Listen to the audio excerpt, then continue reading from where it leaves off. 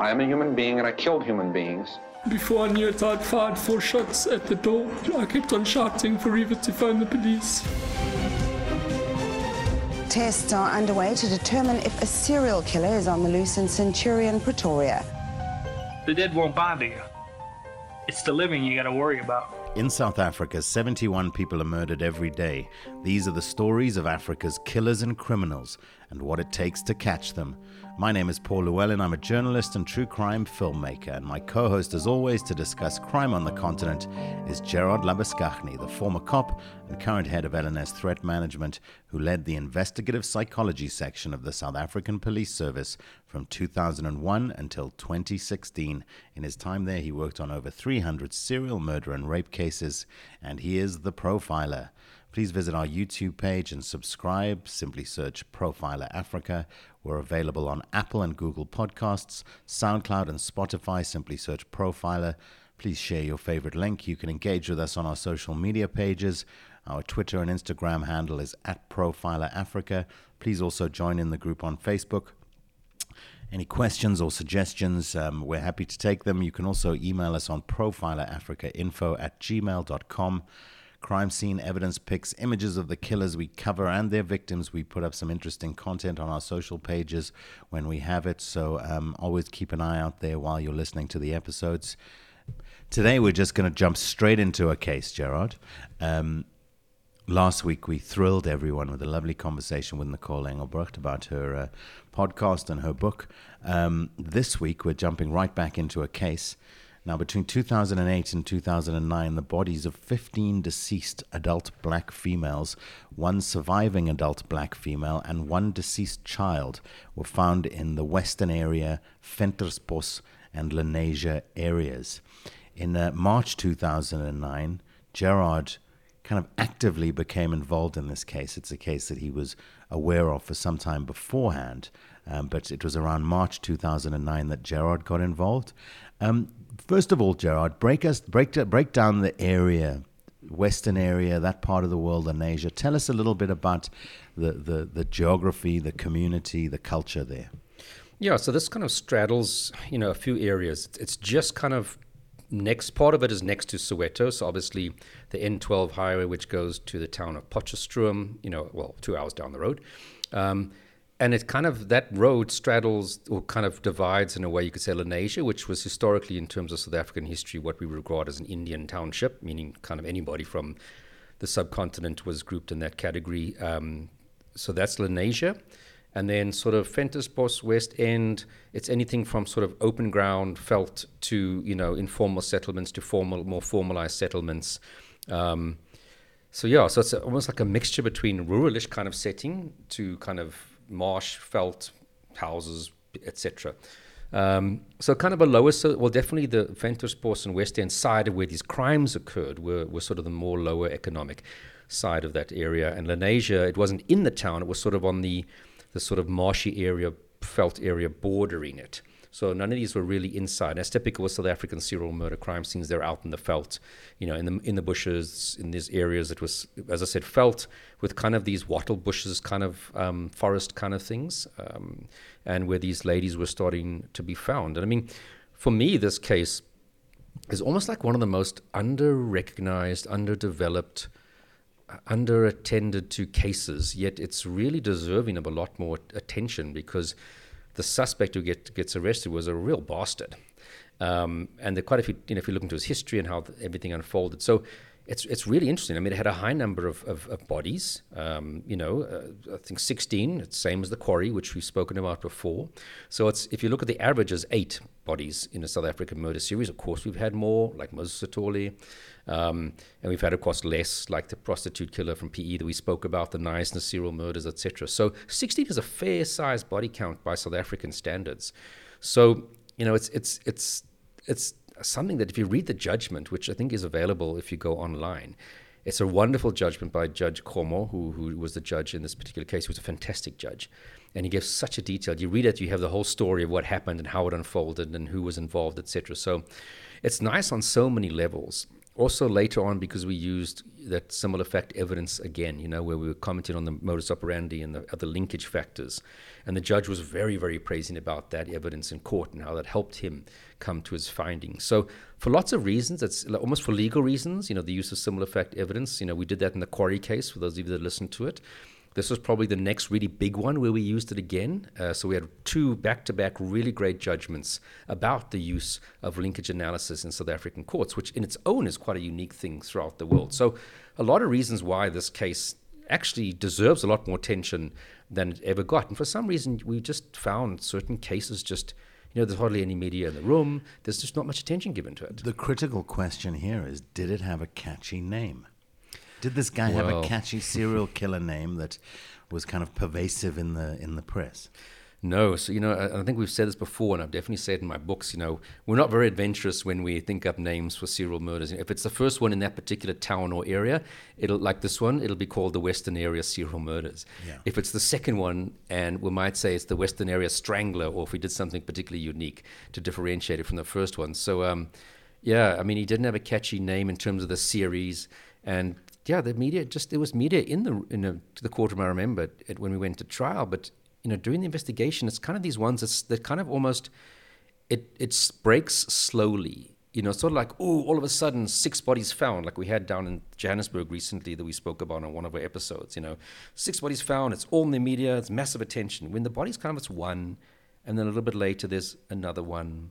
And only after maybe the third one does anybody maybe realize it's a series. It's not in the media space during the investigation.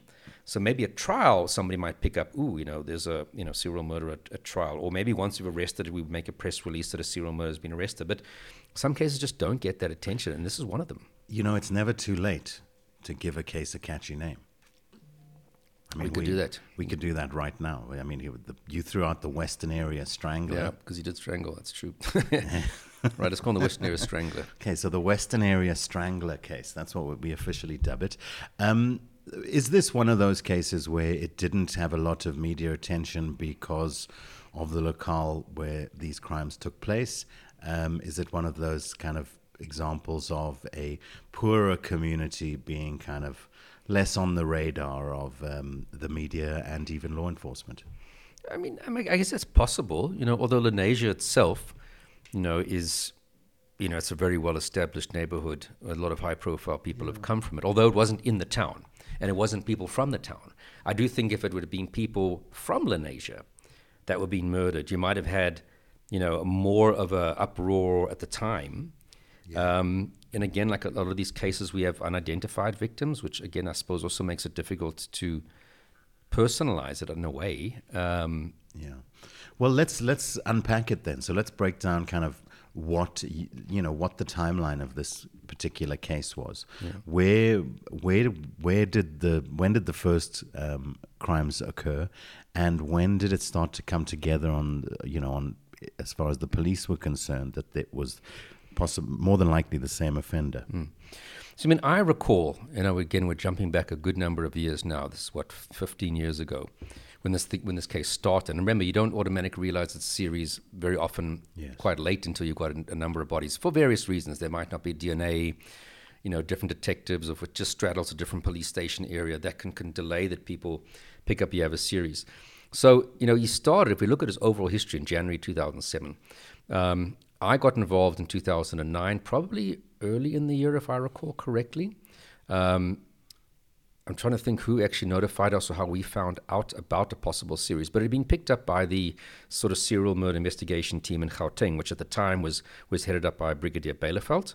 And he had a team of people. And I would say the lead investigator from his team on this case was, at the time, Inspector or Warrant Officer Ferdi Ungerer, who had been trained and worked with Piet for quite a while after the 2002-2003 mine dump, Sipho Dube, the mine dump serial murderer, when Ungerer was working at the Child Protection Unit in Johannesburg.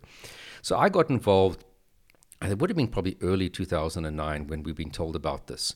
And, we did the typical things. We'd go out and start GPSing all the crime scenes, getting copies of the dockets and the pictures, starting to build up some kind of a visual profile of what's going on.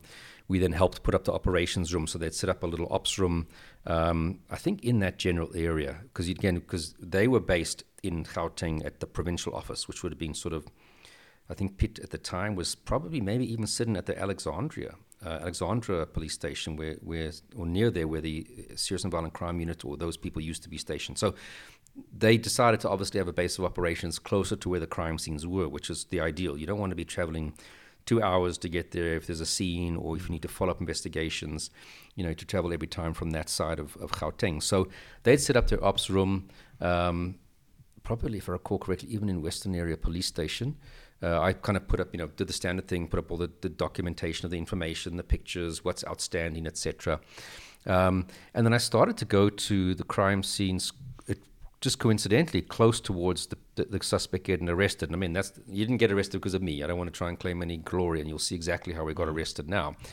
So the first body I attended was in early March 2009. So we'd been involved, but this was the first one that had popped up on the radar since we'd been involved.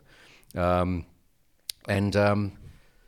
we went to that crime scene, which was a adult black female, unidentified. So we obviously don't know when she was last seen, and the location of that scene was opposite the West End clay bricks factory. She's partially naked, and cause of death was strangulation, and she was strangled with her own headscarf. So she's got like a red dress on, no underwear, if I recall correctly, sort of a top partially pulled up. This is one of those cases where it's very typical of a South African serial, isn't it? Just from what you're explaining immediately, is that this is one of the challenges when doing crime content, is that so a lot of the serial killers' profiles are very similar.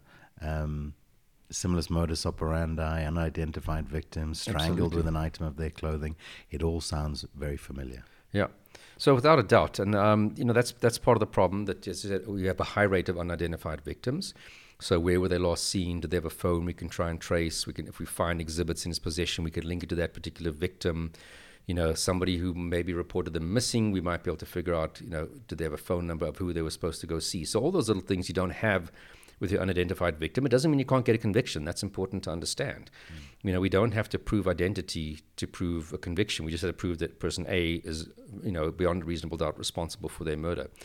But if you look kind of back to the start of the series, we've got bodies, as I said, from early sort of 2007. If we just quickly scan through, the typical thing is, strangled victim, ligatures start to become quite a common feature. So we have like a victim strangled with their scarf. So the suspect's using items that are kind of readily available. He's not taking rope with them, etc. If I just look at the next lady, strangled, but she also had blunt force trauma and an incised wound to the neck. She was wrapped up in a blanket, which was very, very different. So clearly the body was left there, and this wasn't the area where she was murdered. And again, sort of near the clay bricks factory, both of these two victims I was speaking about now.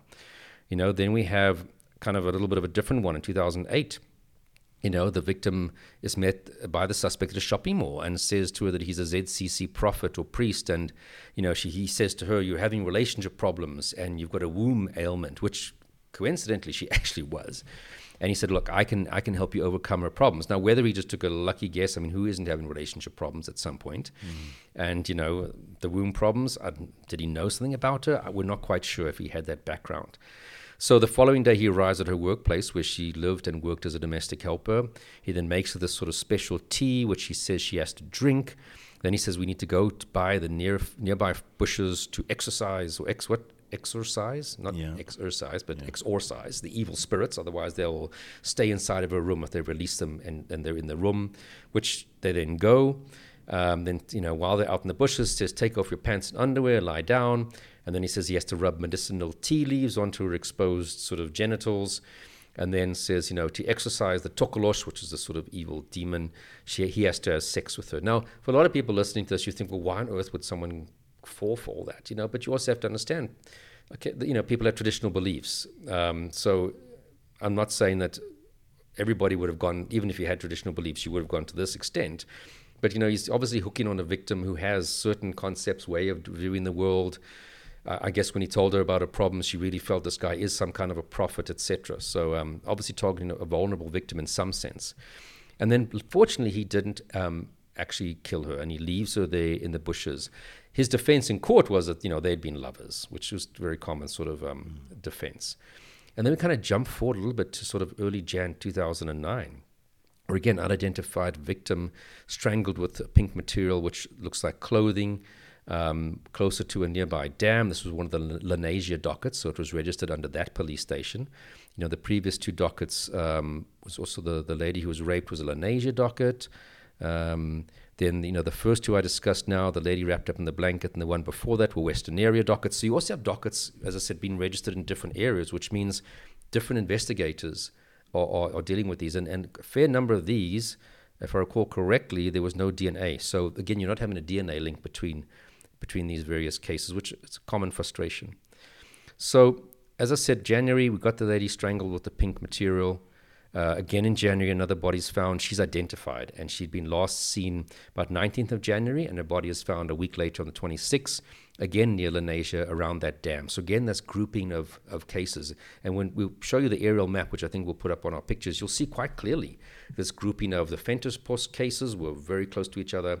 Then a bit of a gap in between, and you've got the Lenasia Westonaria, and they're all literally geographically grouped near each other. And you'll also see where the suspect stayed. Surprise, surprise, when you see the picture, very much amongst that particular area. Okay, so we'll definitely put up that map. Can we also put up your linkage, your chart that shows the linkage analysis? It's obviously a summary, so it's not the totality of the linkage. No, for sure, but I think it's an interesting document to see how you kind of lay everything out. For sure. It's interesting to get such a detailed account from a surviving victim. He's obviously not the kind of character who, he's not selling the same story. He's not like the guy, the Mulder's Drift rapist, who had a fairly consistent story, pretending to be the white guy. Meet my worker here at this location, and it turns out to be the actual guy, and then he takes you into the bush and does and enacts his fantasies. It's interesting how adaptable this guy seems, because he's obviously kind of Darren Browning it a little bit, or he seems like he's kind of Darren Browning it. He's reading cues. Can you just reiterate kind of how these types of personalities, if you kind of disconnected a bit emotionally from things, then you rely on reading and kind of on reading emotion and understanding people's. Does that make you better potentially at being able to be successful at manipulating people in this kind of situation? Look, I mean, you either just have a very easy basic con story, like offering a job, and you just target 10, 15 women, and eventually one's going to agree with you and come with you. Or I guess you could say here he was maybe reading the particular situation. So you'll see at the end of this, he had that lady that he approached pretending to be a traditional healer. Other ones, he was given a lift in his car. Other ones, it was this. So he is definitely more adaptable, which would also make it, until you have DNA linkages, more difficult to say, oh, these cases are similar. Some of them might be similar, but, other ones might be quite different. So definitely more challenging to investigators to pick up that we're dealing with the same guy. Although you'll see here, there was some very good work done by some of the people. Well, the person that actually really was responsible for this guy getting caught in the end. So using their brains, wonderful, just detective initiative that was taking place. Absolutely. Looking at the map, which people will have had a chance to look at now, the fact that everything is grouped so tightly together, so many of the cases are grouped so tightly together. I mean, was there a sense of fear and anxiety in the community at the time? If these cases aren't being kind of well publicized, or the messaging from the police is not out there that there's a serial and you need to look out for yourselves. Is there a relative amount of ignorance in the community at the moment? Absolutely, because remember, you've got this group, three different police stations. We're telling the story, quickly, one case after the other. This is, remember, we're already talking about, we've jumped from sort of, 2007 to 2009. So remember, these are happening, once or twice, 3 times a year, different police stations. Some of the victims we've spoken about have been unidentified. So I can guarantee you at that point, probably nobody in the community was aware that there's this issue, woman passing away. It could be the work of one individual. There was no anxiety as far as I recall. In fact, the majority of people probably even until the arrest didn't know there was a serial potentially. I don't recall that it was, again, I could be speaking under correction. I don't even recall that there was any media hype about, even towards the end, oh my goodness, we've got a serial. Okay. All right, let's carry on. Where to from here? Yeah. So again, just jumping through, so January 2009, we start to see a lot of bodies, and if I recall correctly, that's probably when and why it was sort of now labeled as a possible serial.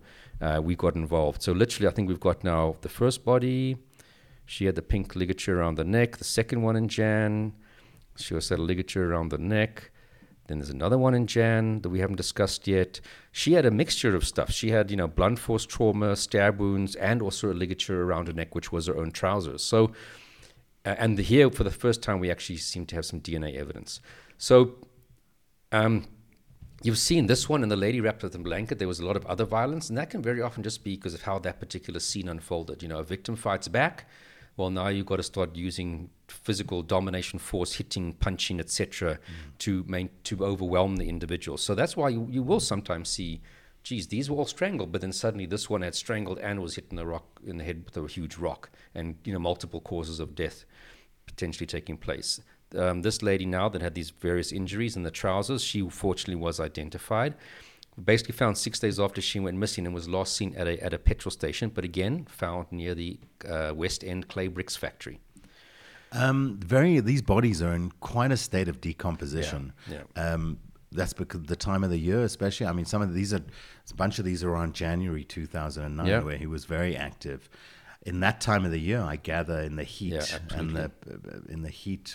these bodies, what's going to happen to those bodies? Just give us a little bit of a breakdown. Yeah, for sure. I mean, it's midsummer in South Africa, so they're out in the open. So within minutes, if it's in the daytime, you're going to have flies. Within 10, 15 minutes, flies attracted to the scene. After a while, they will lay their eggs in any wound, or like the nose, the eyelids, the ears, where it's a bit of more of a shaded, but perhaps moist. And once those fly eggs grow into maggots, they start to obviously eat away at the body. You'll have anything from dogs to rats to any other kind of small predators, rodents that are in the area that will also start and be attracted to the body. As if there's rains, that's going to also add to the decomposition. So within it, if bodies are found a week later, it doesn't sound like a long time, but from a decomposition point of view in summer, a lot of your potential evidence like DNA is not going to be available. So that is never great. And then, of course, then the autopsy thereafter determining, because, something like strangulation, yes, we're lucky here. There's ligatures left around the person's neck. So even if you find a skeleton, but there's a ligature around the neck, the doctor would say, most likely or consistent with, or, strangulation cannot be ruled out. For us, from a linkage point of view, it doesn't matter, because what we're seeing is the same stuff at the crime scene. So even if he killed her by sitting on her chest, but there's still a ligature around her neck, that's a linkage factor. We're not talking about cause of death. We're just talking about what do we see at the scene? Well, something around that person's neck that wasn't, a normal scarf that a person might just be naturally wearing. It's tied tight with a knot around the neck. But now we're up to, I think, the fifth body, and they seem to be being found a lot faster, which is why, again, we've now got another DNA find on this particular body, which was found on the 27th of January. She was identified and has blue fabric around her neck. I can't gather from the crime scene photographs whether there's a kind of a big effort to conceal the bodies. No. Some of them are a little bit more kind of covered by brush and bush and what have you, but some seem to be just kind of laid out in quite open, obvious areas. Yeah. What's your sense? Yeah, I mean, that's very common. For those of you that listen to the quarry story or read about it in my book, that's it. Bodies pretty much just left. They might be stuck behind a rock, as we saw with the quarry, or just the mere fact that it's in a more sort of deserted area. For them, if they feel that nobody's really going to come past here easily, that's as good as covering it. Yeah. Because if you think, this is not directly on a pathway, chances are, somebody might not find it for a long time, in which case it might be then already too decomposed to be of any use from an identification point of view. So not surprised, to dig a hole is really a lot of work and effort. Then you have to have something like a shovel. And it's not quick to dig a hole to bury a body. You have to have it reasonably deep to cover it then, that it's, and even sort of, chopping down bushes, you're hanging around longer than is necessary with a dead body. So a lot of guys think, I'd rather take the body to a fairly deserted place. I don't see anybody around here. Leave it here, will it be found? Maybe, maybe not. How long? How soon? Maybe, I don't know. And rather get away, because if you're sitting there digging a hole and you've got a dead body next to you and somebody walks past, what you doing? Nothing. Look what I just dug up, you know. So it's you have to balance up the risk of time you're spending doing all these post-incident behaviors versus getting caught hanging around a dead body. Yeah. So that's you know, and like I said, lure them out into a deserted area, commit your crime, and leave them there. It's just a standard thing we see in South Africa. Yeah. All right. So we've got a whole spate of cases happening. I mean, just body after body, and I imagine it's very, the challenges to try and order them, who disappeared when, because the bodies are being discovered at different times. Once you're involved, what are the key next steps that really push the case forward, and when do we actually start to identify a potential suspect in this case? Well, look, already we've got a very small geographical area, although it's different police stations. You know, when you GPS them, so again, if you go to one crime scene and you drive to the next, it might seem a long way to get there. But when you look at them on the GPS map, like you'll see on the picture we're going to post, it's very close. So that's important, because that already solidifies the important linkage aspect, which I testified at court, is the geographical grouping. Then, of course, how many of these cases I've just mentioned now, we're talking about a ligature around the neck, and it's typically an item of clothing by the victim. They're all females. So all those types of things are, again, saying without DNA, even at this point in time, that's confirming it, which we'll get in a moment, from the two cases that have been obviously sent in for processing, we don't have a doubt that this is a serial that is operating in this particular area. So again, it's identifying, if possible, the victims. As you'll see, this last one in January, I think we're on now victim 6 or something, is literally completely skeletonized. Yeah. So identification is going to be really difficult. You've got to try and match it with missing persons reports. But of course, like you said a moment ago, ordering the bodies. When we do our operations room, we don't put the bodies in the order that we found them, because that's absolutely totally meaningless and just due to chance. You try and order them in terms of when the incident likely occurred. So you're going to use things, obviously a forensic pathologist may be giving you an estimation on how long the body's been dead for. But because the pathologists typically don't come to the crime scene, they only see the body in the mortuary after it is booked in, put in the fridge, and the next day they'll see it when they do the autopsy. They can't comment on how long a fresh body's been dead for, unless they go to the crime scene. Okay. Which they typically don't, because the cops don't call them to the crime scene. Yeah.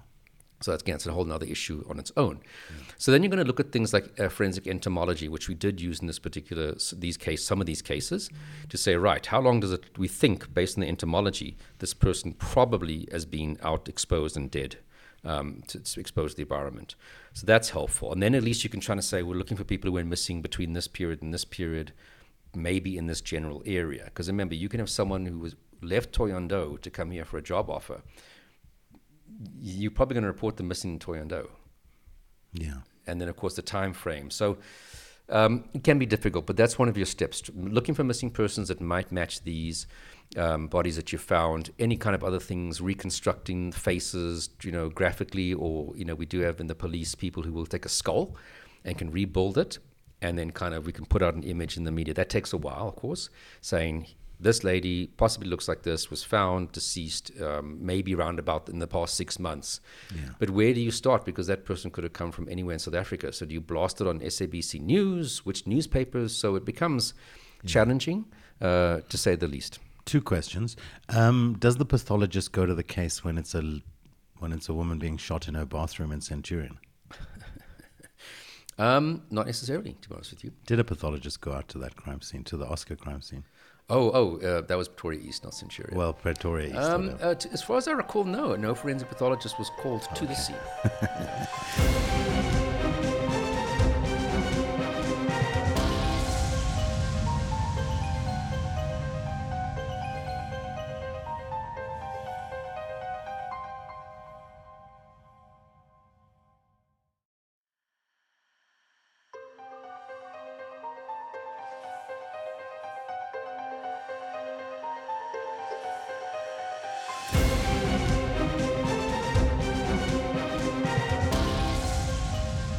So, at this stage, is there any kind of media? What is the media strategy? Is there a media strategy at this stage? Well, what are we communicating? If you're developing these potential leads, whether it's identikits of the potential victim, of the victim, etc. Are those being released into the public space? I have to say to you, I can't remember at this point, because we're now by this point very sure that there's a serial happening. I can't specifically recall, because I don't have my old case file, unfortunately, where I had detailed notes of, or at least what I was doing.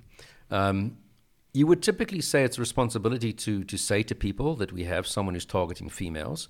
But what's your typical strategy? Be careful, don't go anywhere with a stranger. Like, hello, that's your daily strategy in life, to be honest with you. Should be. Exactly. So, you would, yes, normally want to say that someone is targeting a woman. If we have any information like how it happened, like he offers a job or he's driving a car, you'd want that to be made known to people. Because you do have that duty to warn the public to be more careful. Of course, that could cause the suspect to change his strategy, to go quiet, to relocate to a different area where he hasn't been active. So that, in a way, it's a double-edged sword. You have to warn people because you obviously don't want people to become the next victim. But at the same time, it actually can even make it more difficult to catch the guy because he can start up somewhere else. For sure. That's why, So it's kind of a... That's why it's interesting. Do you release the information at this stage, or do you wait until you've got a solid suspect so that you've got... Because you're right. I mean, what story do you tell to the public other than... just what your daily behavior should be in this part of the world, Or you could say, look, we've noticed ladies are being targeted. You don't necessarily have to say the word serial. Would the media pick up and ask if it's a serial? Would you say, well, we're still confirming it, but we have the necessary... My typical response would be in these situations, if we get a question from the media, is to say, if you feel that you don't yet want to say it's a serial, it's not. I don't believe in just automatically denying ever it's a serial. That's just a childish, stupid argument. Yeah. But if for an investigative reason, like let's say we are very close to catching this guy, we actually don't want necessarily the media attention because it might make him get rid of the cell phone we're tracing or something like that. We typically the safest response is to say we are looking into the possibility. We do have a task team looking into all these cases. We have the necessary experts with serial murder experience looking at the cases. So if it does turn out to be confirmed a serial, we already have those resources allocated to the investigation. So it's kind of like we're treating it one, but we're not yet saying it is one. We're waiting for kind of forensic confirmation type of stuff. At least to make the public feel like you're doing something. Because I often say to the cops, we shoot ourselves in the foot. If you say, no, it isn't, and then, you have 4 bodies in 3 days, it's a bit, okay, it is. Well, we've been telling you, cops, that it is, and now you guys are slow to the party. So you look like morons. So rather say, we have the necessary people who are busy looking at the dockets. We are following up forensics. So, you can kind of say we're doing all the things necessary that if it turns out to be one, we're not behind by 20 steps without actually saying, yes, we say it is a serial. But the cops just seem to love to shoot themselves in their foot when it comes to not looking like plonkers who, now, as I said, when the whole world's been saying it is, you suddenly 20 days late to say, okay, it is. And you might have been treating it as one, but you've kind of been creating the impression that, no, it's not, and we're not looking at it. Because when the public hears you saying, we can't confirm, or no, it's not, they also hear you saying, well, then you're not doing anything about it. If you're saying it's not, you're not properly allocating the resources. And then you're like a plonker when, you admit it later, even if you were giving those resources behind the scenes. So it's a very interesting way of dealing with these things that you have to, there's no blanket response. You have to look at each particular case. But the cops just don't often behave strategically in the media. Do you have conversations about these kind of dilemmas as you're going through the process? Do you in the Monday morning staff meeting, do you guys talk about these types of issues? We would typically try and get the local media officer. At one point, we used to give training to media officers about how to respond in possible serial cases. Wow. Then that kind of fell by the wayside. And then what we would try to do is say, right, who would be the media? Would it be a provincial office dealing with media inquiries for this? Or would it be Lenasia's police station? We would typically say, let's rather get the provincial office. They typically have a bit more experience dealing with the media, dealing with high-profile cases, because it's there from the provincial office. Then we would know that Sally Mogale is the contact person for SAPS Media.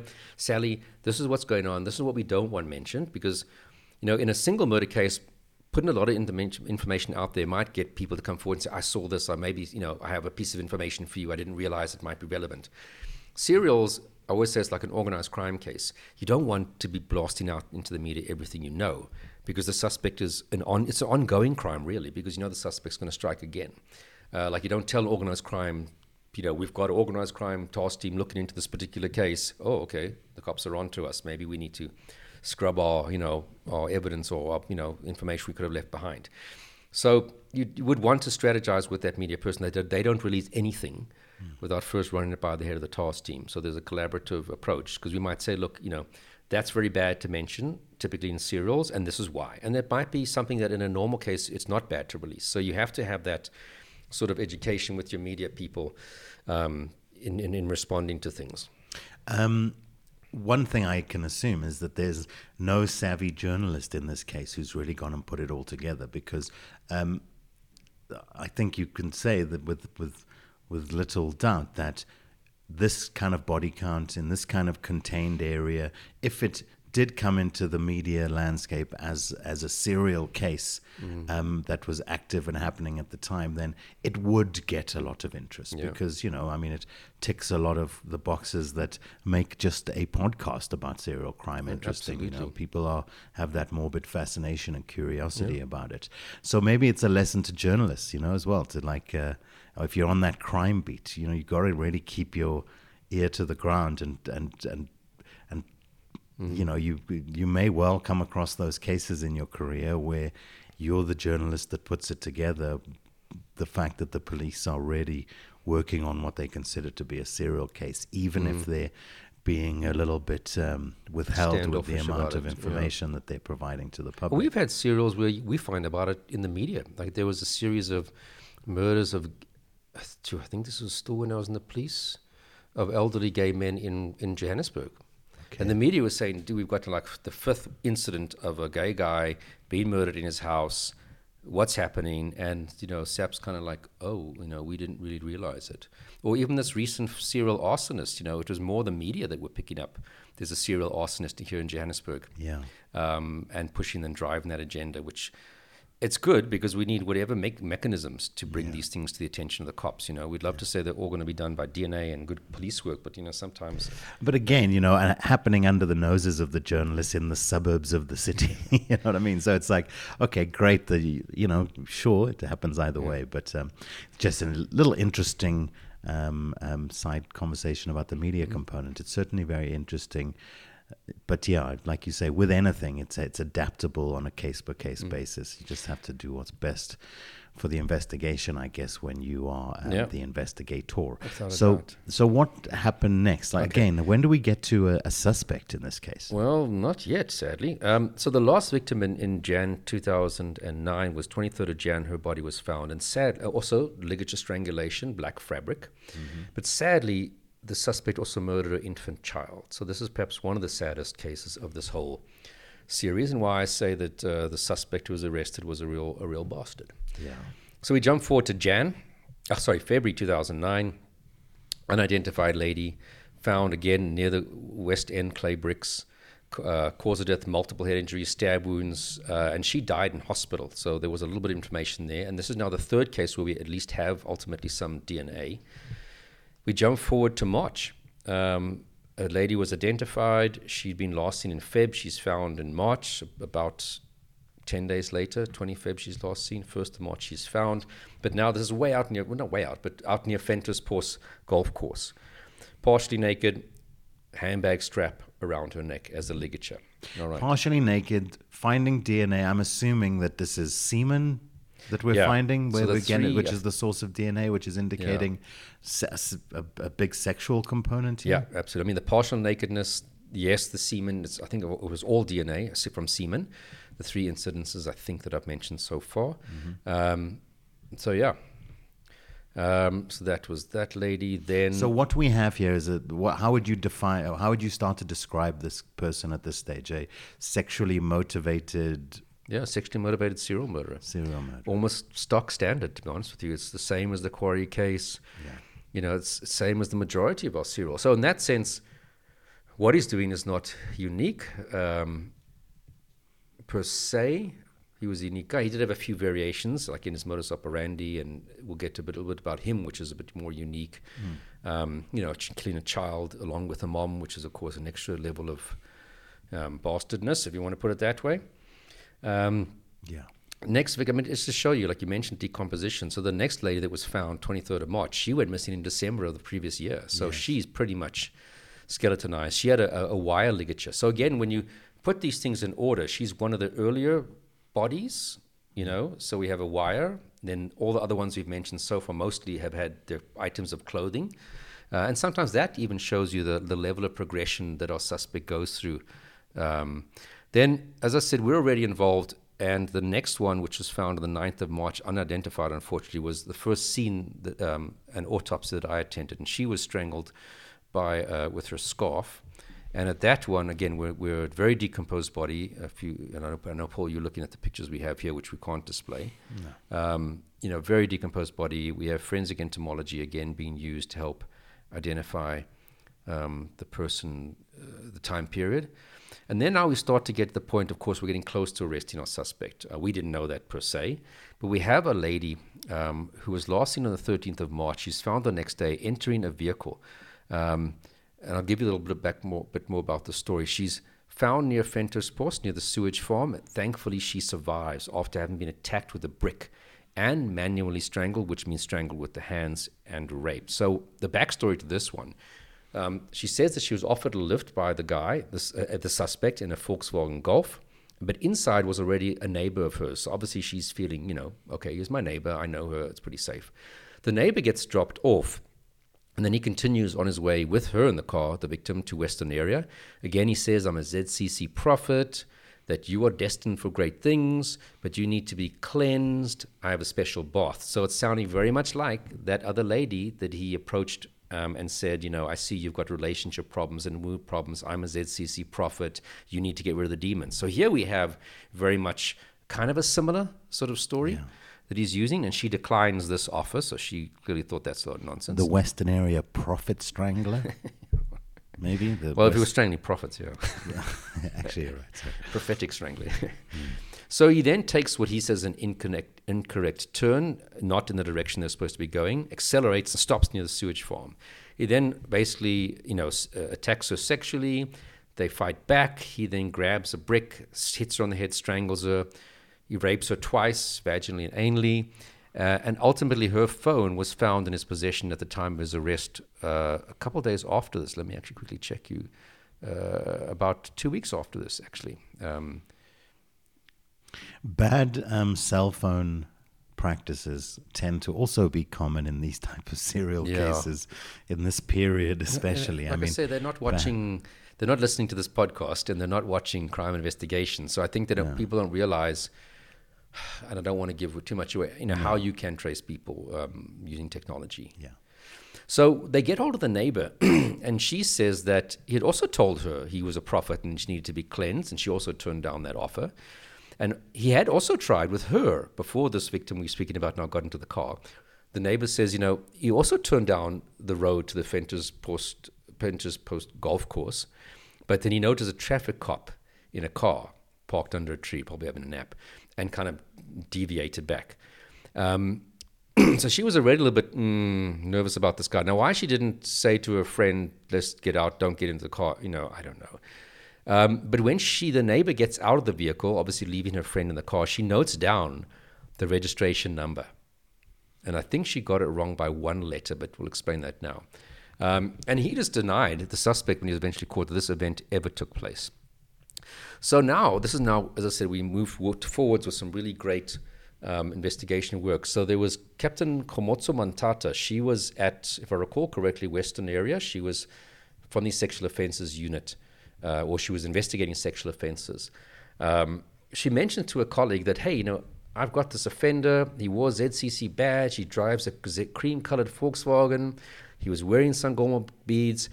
And the colleague who she's speaking to, Constable Moshlakwane, said, but hang on a minute. That fits a suspect that I know that I had been investigating a case against, and that the car and the description you're giving is very, very similar.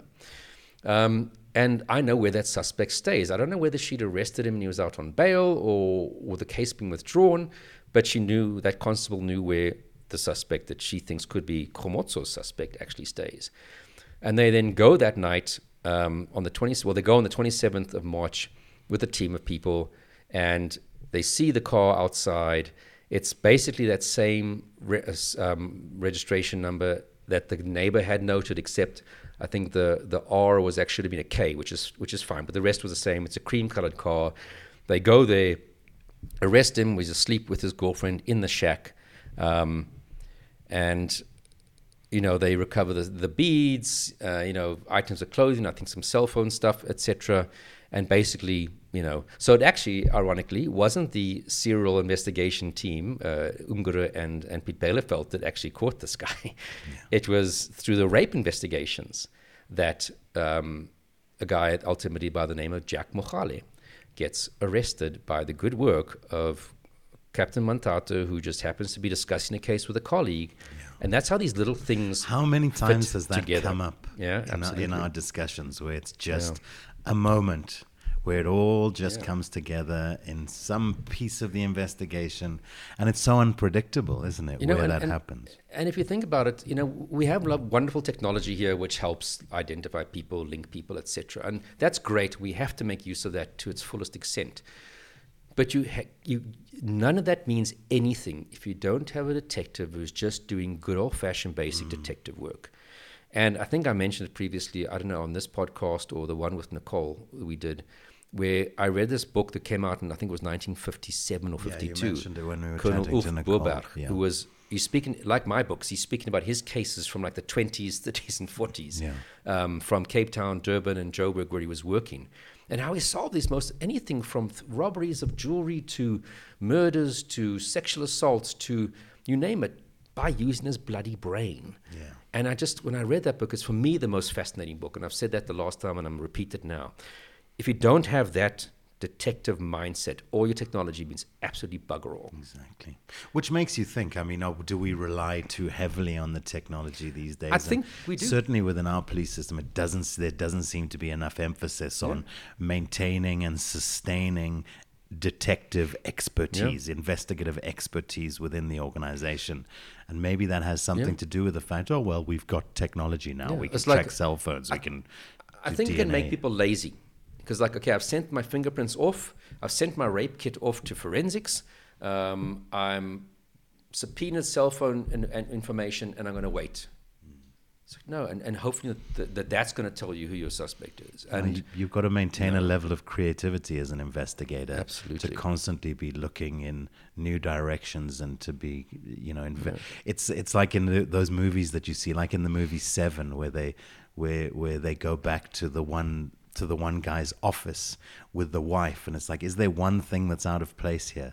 It's that looking for that one little thing that might be just slightly off canter or slightly, that might point you in the right direction. And again, here we're seeing absolute examples of where it's just a couple of little pieces coming together. A smart, savvy cop gets the right bit of information and is able to put it all together. Just about the car, I find the car an interesting component here, because typically, if this guy has got a car, it means he has the ability to extend his geographical kind of kill zone quite significantly.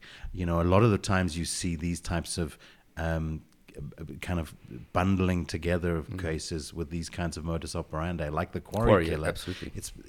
You assume it's not because he doesn't have a vehicle and he's working in an area that he can access.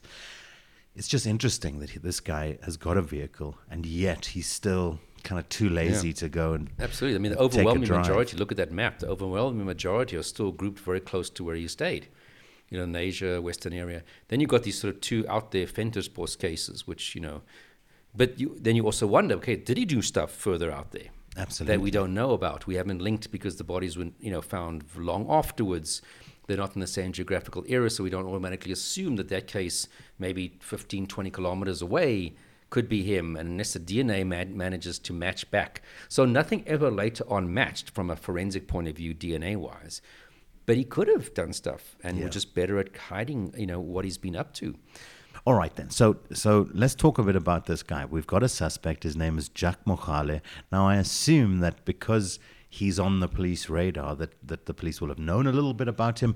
You tell us a bit about this guy. Yeah. What is his background? So now, this is interesting. And this is, again, what he did per se had a few interesting aspects to it.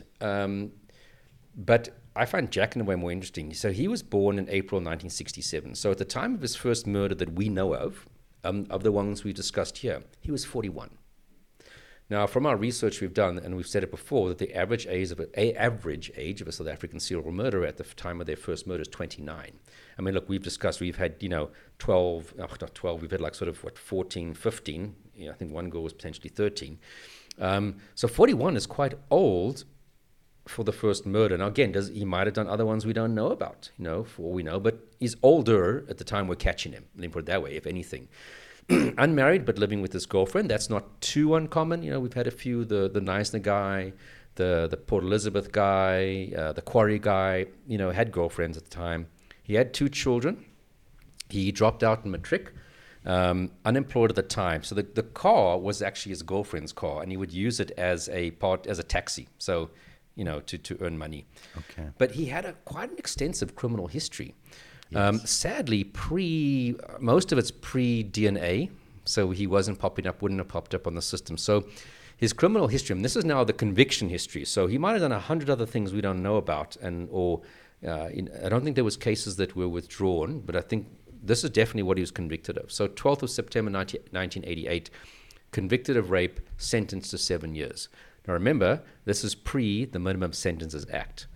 If he had done this after 2007, your first conviction would have been a minimum of 10 years. So 1988, convicted, sentenced to 7 years imprisonment, which means 7 years would have made it that would have expired, or the complete sentence would have expired in, 95. So obviously he'd come out on parole, because the 9th of February 95, he gets convicted of 2 counts of housebreaking and 1 of trespassing. And he kind of gets sentenced to like 3, 4, 5 months. Okay? Again, housebreaking now, you get a far heavier sentence probably for housebreaking than just a couple months. But then in June the following year, so just over a year and 3 months after that conviction, he's again convicted of rape and gets a 10-year sentence for that one. So we have someone who's already a serial rapist because he has these 2 separate incidences. Then he's clearly out back in the society because 28th of January, so what's that, less than 4 years later, he is convicted of 12 counts of fraud. Remember, convicted, which means he was doing this before that date of 28 January, of fraud. So he has quite an interesting wide range. Housebreaking, trespassing, because that you can say is kind of one and the same thing, housebreaking, trespassing, rape, and fraud. I think if I recall correctly, he was trying to sell property to people that he didn't actually own. Okay. So we had that case running parallel to sort of while he's doing all of these different activities. I mean, it was a total of 62 counts that ultimately were laid against him, yes? Or was that what he was charged with, these 62? Charged. So that's kidnapping, 18 counts, rape, 19 counts, murder, 16 counts, attempted murder, 1 count, robbery with aggravated circumstances, 3 counts, fraud, 1 count, theft, 1 count, assault, GBH, 1 count, sexual assault, 1 count, escape from lawful custody, 1 count. We'll discuss the last one in a second. But this is an absolute career criminal, isn't it? Yeah.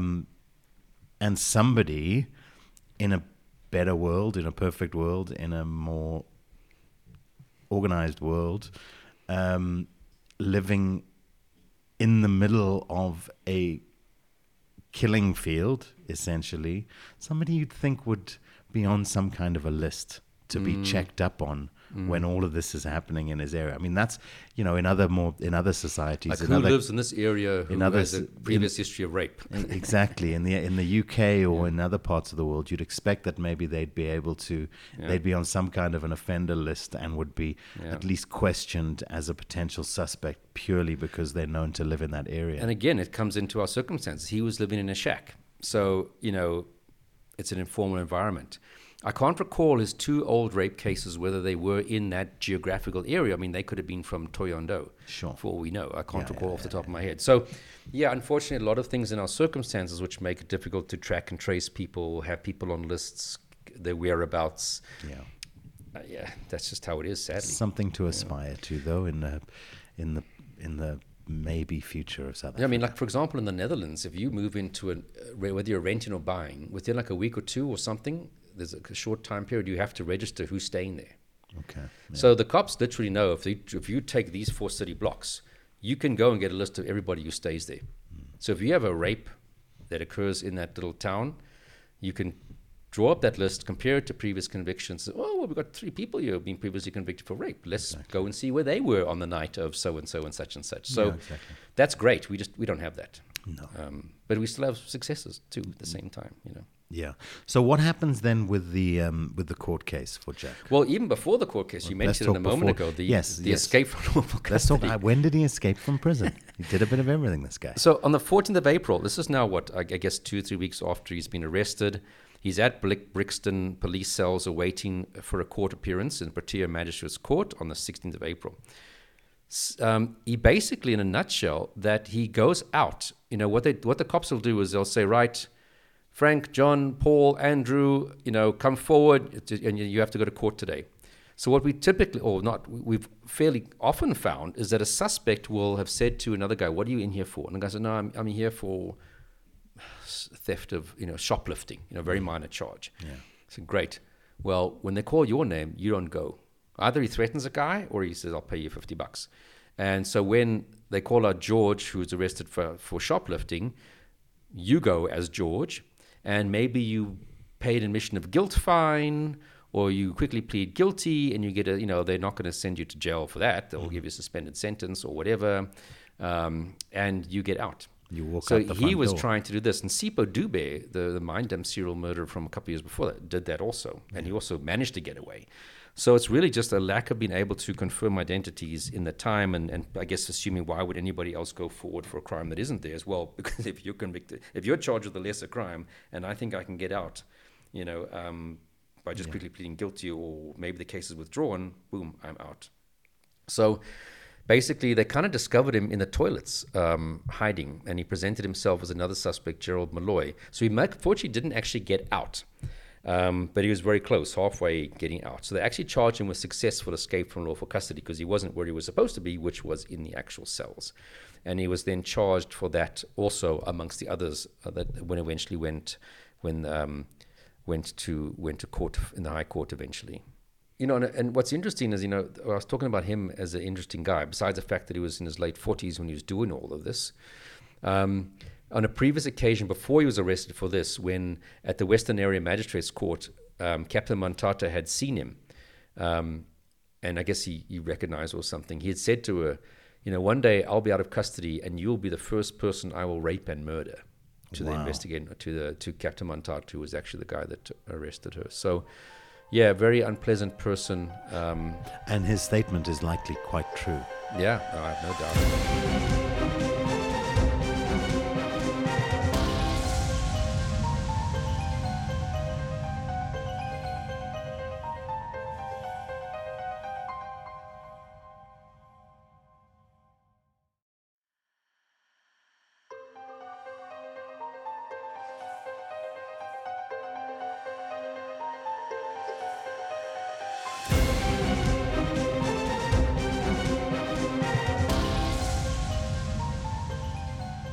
Tell us a little bit about him. I mean, we've spoken about his crimes. Tell us a little bit about his demeanor from observing him, not necessarily sitting down to do an interview with him, but which I believe you didn't do then. Tell us a little bit, just what were your impressions of him? Yeah, like from his court behavior, and like I said, what he had said towards Captain Montata, that when I get out there, the first person I'm going to rape and murder. In court, he had sort of an arrogant demeanor. His defense, you know, was, I don't dispute that people were murdered and raped, but it wasn't me. And I know nothing about that escape from custody charge. It's not true. So, you know, not surprising. He just has this blanket denial, which, you know, when you've got, you know, a couple of DNAs that are linking you, ID parades, your own pointing out that you did earlier, shortly after your arrest. And it's not surprising. These guys often still say, I know nothing about this. Yeah. You know, it's a foregone conclusion this guy's going to get convicted. He just either doesn't believe that's the case, that he thinks that the courts are going to accept, you know, his nonsense. I mean, he even said that The night he was arrested, Captain Montata found a used condom from the sex that he had with his girlfriend, and they took that and planted his DNA on all these crime scenes. I mean, crime scenes that occurred long before he was arrested, where the DNA was sent from the autopsy into the forensic laboratory at SAPS. It's like, okay, so how are you saying that we then took that DNA from the crime scenes, took it away, destroyed it, then went and took your DNA from this condom, convinced someone at forensics to fake his DNA, put it in there? It's just like, dude, you don't clearly also understand how chain of custody works and, DNA processing. That DNA was sitting long before we even arrested you at the forensic laboratory. So I'm not surprised by that. But, it was just... Look, it all seems pretty certain that this guy is going to be convicted. The evidence against him is very strong, etc. Were there any aspects of the court case that were questionable in your view, that could have kind of derailed things a little? Not that I specifically recall, to be honest with you. When we prepare for a serial murder trial, you must understand, if you've got people like Piet Bielefeld and I gave evidence also, you know that when that case goes to court, you're going to have every aspect thoroughly stitched up, ready, available, your witnesses lined up. We had, it was Advocate Munsami. I don't know if she was assisted by another advocate, but she was phenomenal. She was a brilliant prosecutor, really understood serials, what we're trying to achieve, where my evidence, the linkage analysis based on similar fact evidence was going to fit in. So really had just a great team. And that's typically, we typically would prepare these things 100% fantastically ready for court, that we almost never have, we've never lost a serial trial, let me put it that way. You might have here and there a count or a charge that falls away. That's very common. But we've never had a serial murderer walk away from a trial and not guilty verdict. So, and that's because of the level of preparation that's put into these. We had a phenomenal judge. Judge Cormore was just phenomenal. And you can see from his judgment that he really understood what this case is about. He understood, the similar fact evidence. And it was just a pleasure to be working with a judge, being before a judge who was competent, on sharp, on ball. You can read from his, as I said, the judgment, typed judgment and sentence that he knew what kind of person we were dealing with. From judgments, do you get a sense of whether a judge is kind of enthusiastic about a case or not? Some cases the judgment will be a little bit more vague because maybe it's not like ticking all the judge's boxes as far as kind of interest and curiosity is concerned. But here you got quite a compelling case, and that. The judgment during a trial, a judge or magistrate has to be very reserved, even the appearance of impartiality, and even if he's thinking this guy is by now he's 100% guilty, no doubt, based on the evidence in front of me, they still have to at least show that they are considering both sides and being fair in the courtroom and how they deal with both parties, which can be difficult if you have a case where you have a suspect who's clearly a bastard, who's behaving inappropriately in court, and maybe you have an incompetent lawyer who's trying all these tricks. I think it's a challenge for them to remain very neutral in appearance.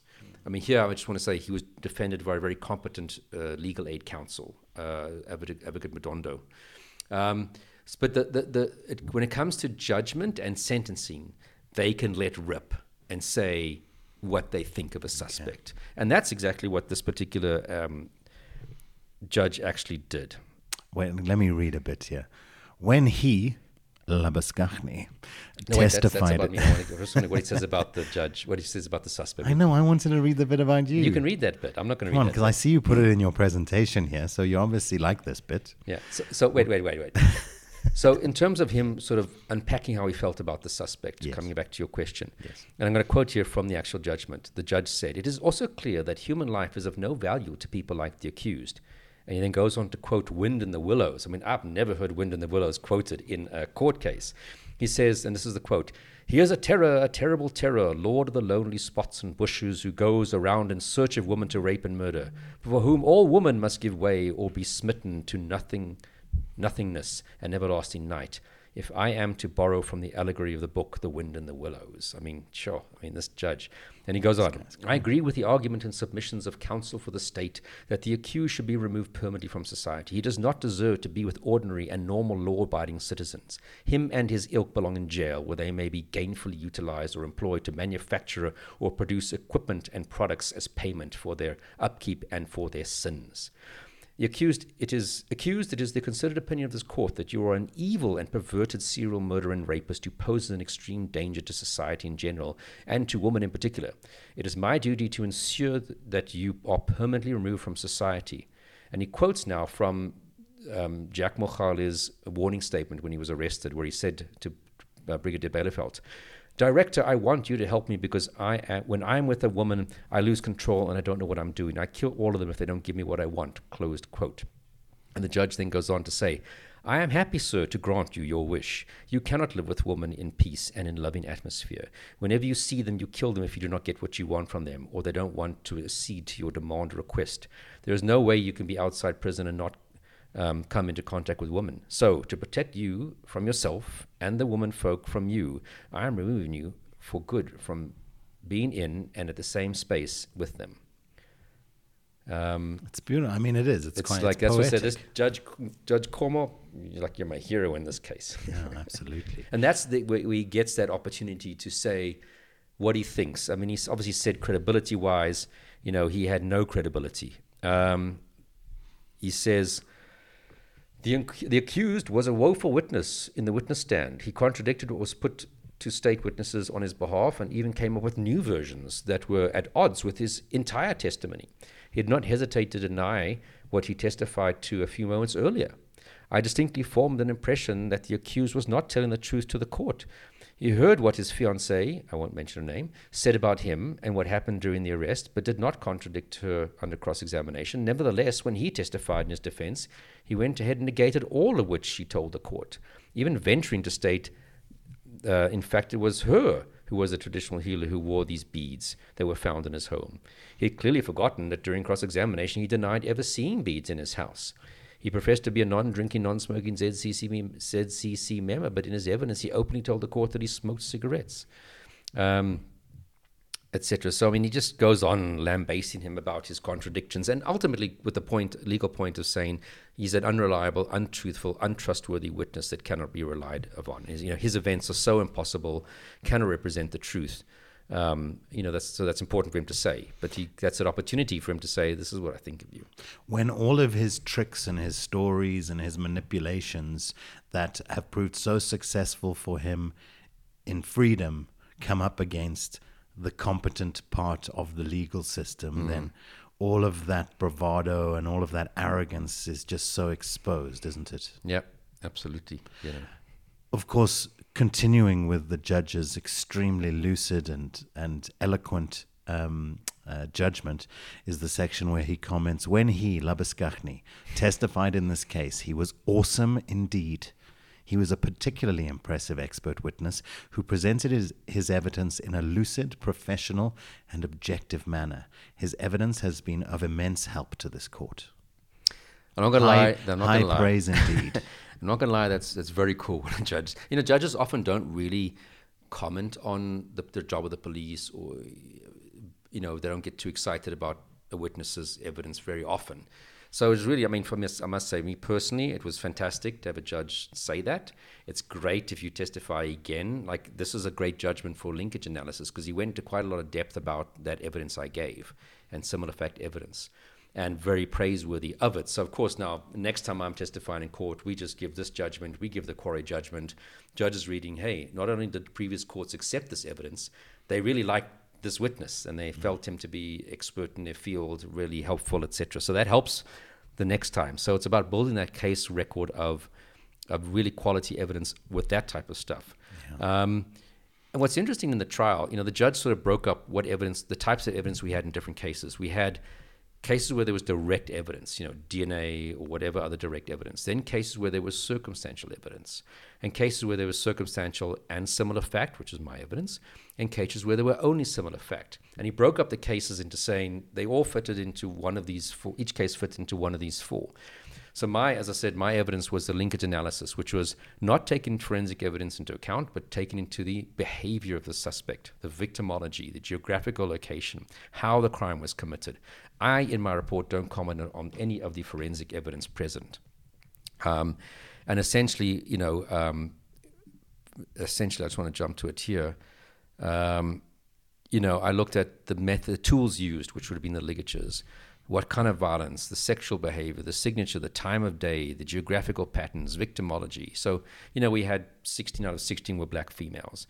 We had the grouping of the bodies around West End clay bricks, Fenton's porcelainasia, and the West End clay bricks and Alasia themselves were very close to each other. We had a ligature. 11 of the 16 cases was clothing that was used, the victim's clothing. A sexual theme guaranteed in 14 of the 16. Strangulation, 13 of the 16. And that the bodies were all found out in the open felt, 15 of the 16, except the one lady also was wrapped up in a blanket. And that, in my opinion, 11 of the cases were undoubtedly linked to one offender. Now, I don't say it's Jack Mogale, because I don't have the evidence to say that.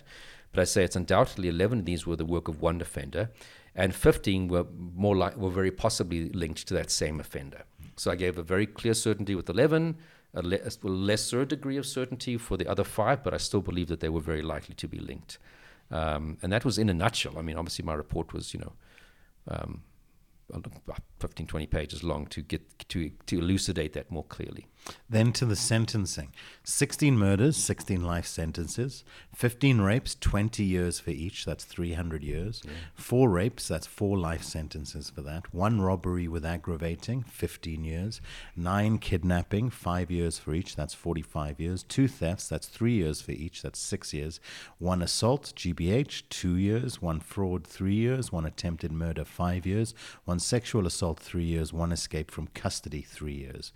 And the Judge Cormus said as part of his judgment, in the very unlikely situation where the Correctional Services Department may contemplate releasing the accused on parole in the future, it is the recommendation of this court, because of the complete absence of any remorse or recognition of wrongdoing, and in my opinion there is little prospect of rehabilitation or reformation, that the accused should remain in custody for the remainder of his natural life and should never be released from prison, which is a lovely statement to hear from the judge. But can you just comment on how that fits into the reality of what will happen? So all these sentences, I think he did say some kind of overlap with each other, but essentially once you've been given a life sentence, even one, that starts from today, the day that the judge gives you that life sentence, and it goes on till you die. And the only difference is at some point you might get parole, and that's usually the first opportunity that could happen would be at 25 years down the line, or if you hit the age of 65. It doesn't guarantee that you would be given parole. It's just that you'll start to have parole hearings. And you have to show, obviously, the parole board that you're rehabilitated, you've done various courses, you've been well behaved in prison, you show remorse.